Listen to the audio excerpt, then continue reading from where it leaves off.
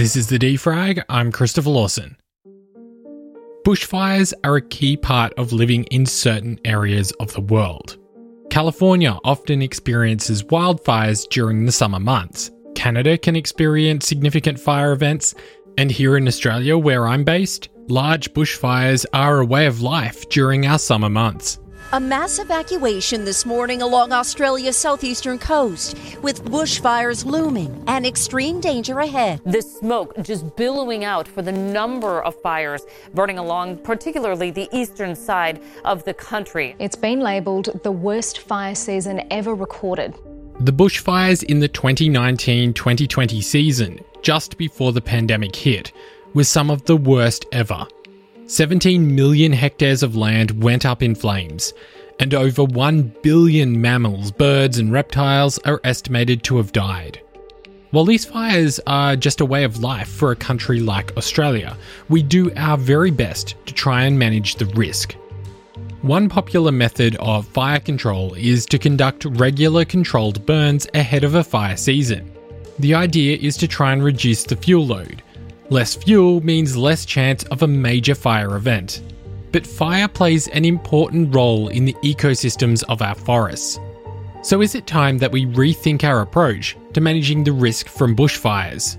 What I've wanted to do is to understand what it is that makes a bushfire uncontrollable, or makes a landscape more flammable, or an area or a forest more or less flammable, so that we can look at different, firstly, advantages that we can use when we're fighting fires, areas where we would expect that flames are small enough that we can more aggressively control fires. This is Phil Zylstra, an adjunct associate professor at Curtin University and a research fellow at the University of New South Wales. So when I talk about aggressive control, I mean rather than lighting back burns, which are risky, they'll often escape, they can extend the fire, but sometimes that's the only tool that's left. Aggressive firefighting means that you can actually get in there with a hose or with a rake hoe and physically put the fire front out. And you can only do that if the flames are small. So that was what sparked interest for me. How do we manage forests, and how do we interact with them, and how do they naturally change themselves to produce areas that are places where we can fight fires aggressively, or alternatively places that are going to be big risks to us. What role does fire play in the health of our forests? Like any sort of disturbance, it kind of resets the clock for a lot of different species. You can look at analogies, I suppose, in just human society. When something goes wrong, we get a COVID virus come through or something like that, it changes the whole environment for us. There are winners and losers each time. There are businesses that will fail because of it, and then there'll be a whole lot of new enterprises that sort of spring up as a result. And it's the same for any sort of disturbance in a natural community. There are losers and winners that can come out of that. So you will often see a big change in species composition in a forest. Following a fire, you'll get a big flush of growth, and species that may have been uncommon for a while will suddenly become common again. And we call these colonizer species, and eventually they'll disappear. They'll often be fairly short-lived, and then you get other species come in and take over from that, and that's a process called succession. In your research, you talk about the sort of idea of hazard reduction burns. They're quite common around Australia. We often see, planned burns all over the place, at sort of the start of the season and at the end of the season. What impact do these burns have on, the potential for fire to occur in our forests? Yeah, so planned burning, it's got a long history. It wasn't always done for managing fuels. People have used fire all throughout history. And a lot of the British migrants to Australia had come from a background of using fire to clear forests to create grazing land. And so they came to the country and burnt great swathes of forest there to clear it and to create the grazing country, not really knowing anything about the response of that. Hazard reduction burning is a quite a recent idea. People are burning forests with the idea that if you remove the plants and in particular the leaf litter on the ground, then you prevent another fire coming through.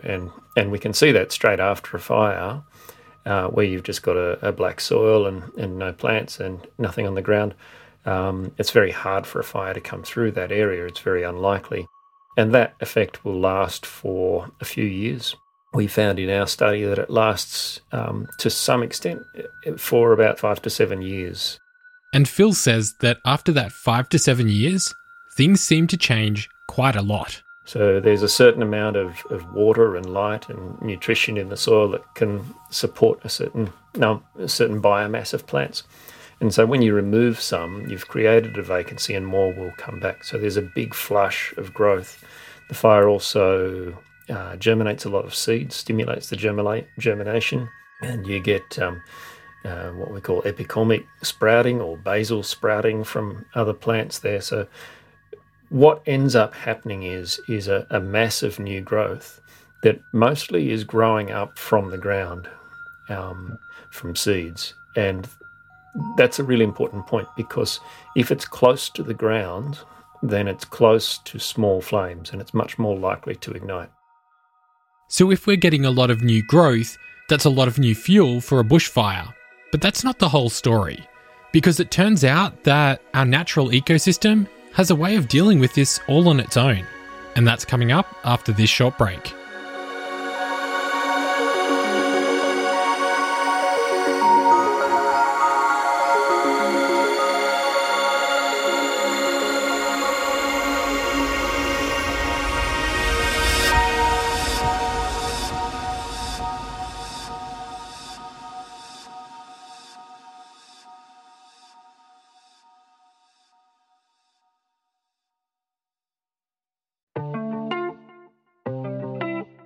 If you're enjoying this episode of The Defrag and you want to support the work that we're doing, head on over to our website, thedefrag.com, and become a Defrag member. You can get an ad-free version of the podcast, a sticker pack, a regular newsletter, and discounts to our merch. Plus, there's a number of other perks depending on your membership level. Becoming a member is really the best way to support the show. It empowers us to produce independent journalism and gives you the best of the podcast without all the noise. So head on over to our website, thedefrag.com, and become a member today.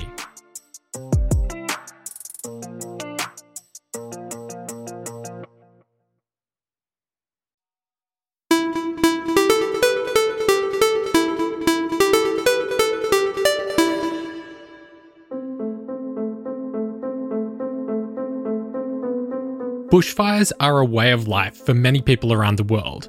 They are incredibly valuable to our ecosystem.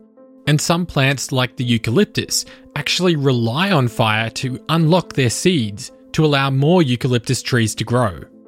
Many of us love to live around the natural habitat, and with that comes the risk of a fire. We often minimise that risk by conducting hazard reduction burns. And while these work for a small period of time, they actually encourage growth on the forest floor. But it turns out that if we can let a forest grow, the ecosystem deals with this risk all on its own. The long-term effect is that the shorter ones, the shrubs and those close to the ground, tend to naturally self-thin. So an old forest becomes very open underneath and easy to walk through. And also that means the vegetation there, the foliage that could be fuel, is now often above your head. And there's a big gap from the leaf litter on the ground to that foliage. And it varies between forests, of course, but this is a broad trend and certainly what we found in southwestern Australia. Once those plants are tall enough that they're out of reach of the flames, they stop being fuel. They're only fuel if they burn. Once they're out of reach of the flames, they become what we call overstory shelter, where they actually shade the ground, keep things moist, but they also when a fire is burning through that leaf litter, those plants over your head are slowing the wind down. And the wind is the biggest thing that drives a fire. So plants close to the ground, early on after fire, are fuel. And those same plants later on, given enough time, become overstory shelter. And in effect, you could say they're on our side there, slowing the fire down. Now, this thinning out of the forest floor doesn't happen overnight. In fact, it takes around 50 years, give or take. But once it does occur, the flammability of the forest is reduced by up to 7 times. That means an old forest is 7 times less likely to have a fire. I suppose there's 3 time spans you can look at. There's the very short-term time span, which is the one that has been looked at historically, where you have 5 to 7 years of reduced fire risk or relatively low fire risk.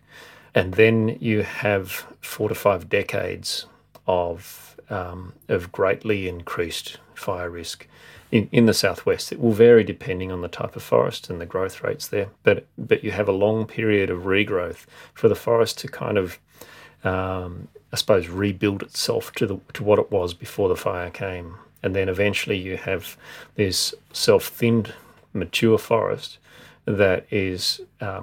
we found in the southwest it was 7 times less likely to carry a bushfire than the younger forest that was still in the process of thinning.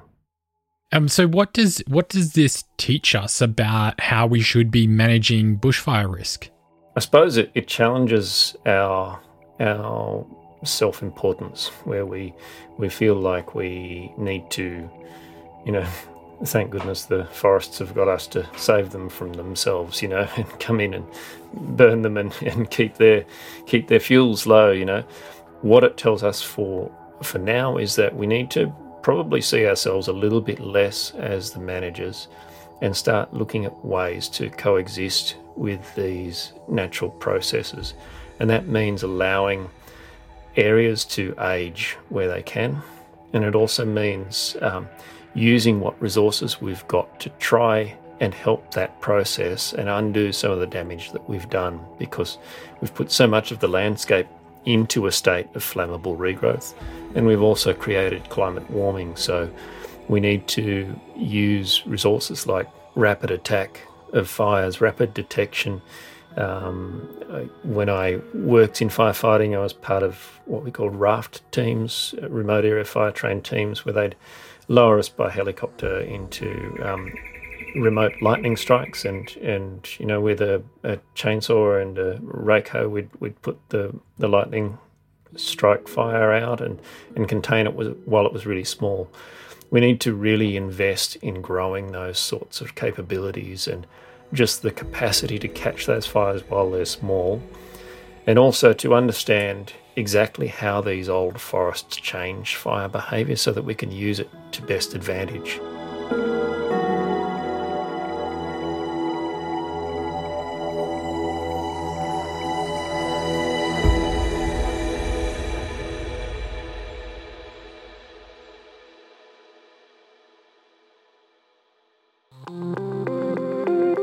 Also making news today, Yuga Labs, the company behind the Bored Apes NFT project, has raised $450 million in funding at a $4 billion valuation. This is the first funding round from the company. Bored Apes are one of the most popular NFT projects and have a current floor price of just over $300,000. YouTube is now going to stream ad-supported television shows. Users in the United States will have access to over 4,000 episodes of popular shows like Hell's Kitchen or Heartland.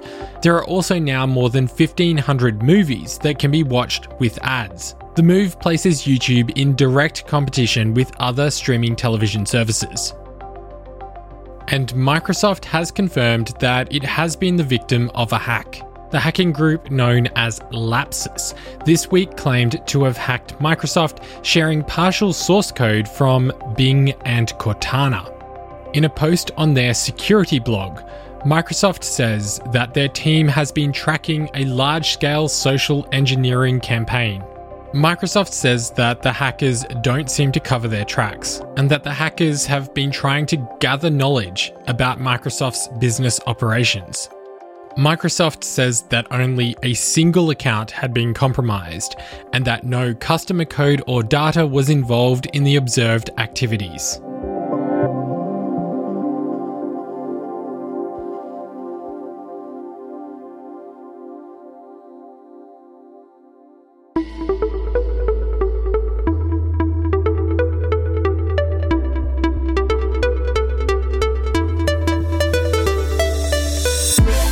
The Defrag is a production of Lawson Media. The show today was produced and hosted by me, Christopher Lawson. If you're enjoying the series and the podcast app that you're using allows it, I encourage you to leave us a rating or review. It lets other people know that the show is valuable to listen to. That's all the news I've got today. I'll be back with more tomorrow.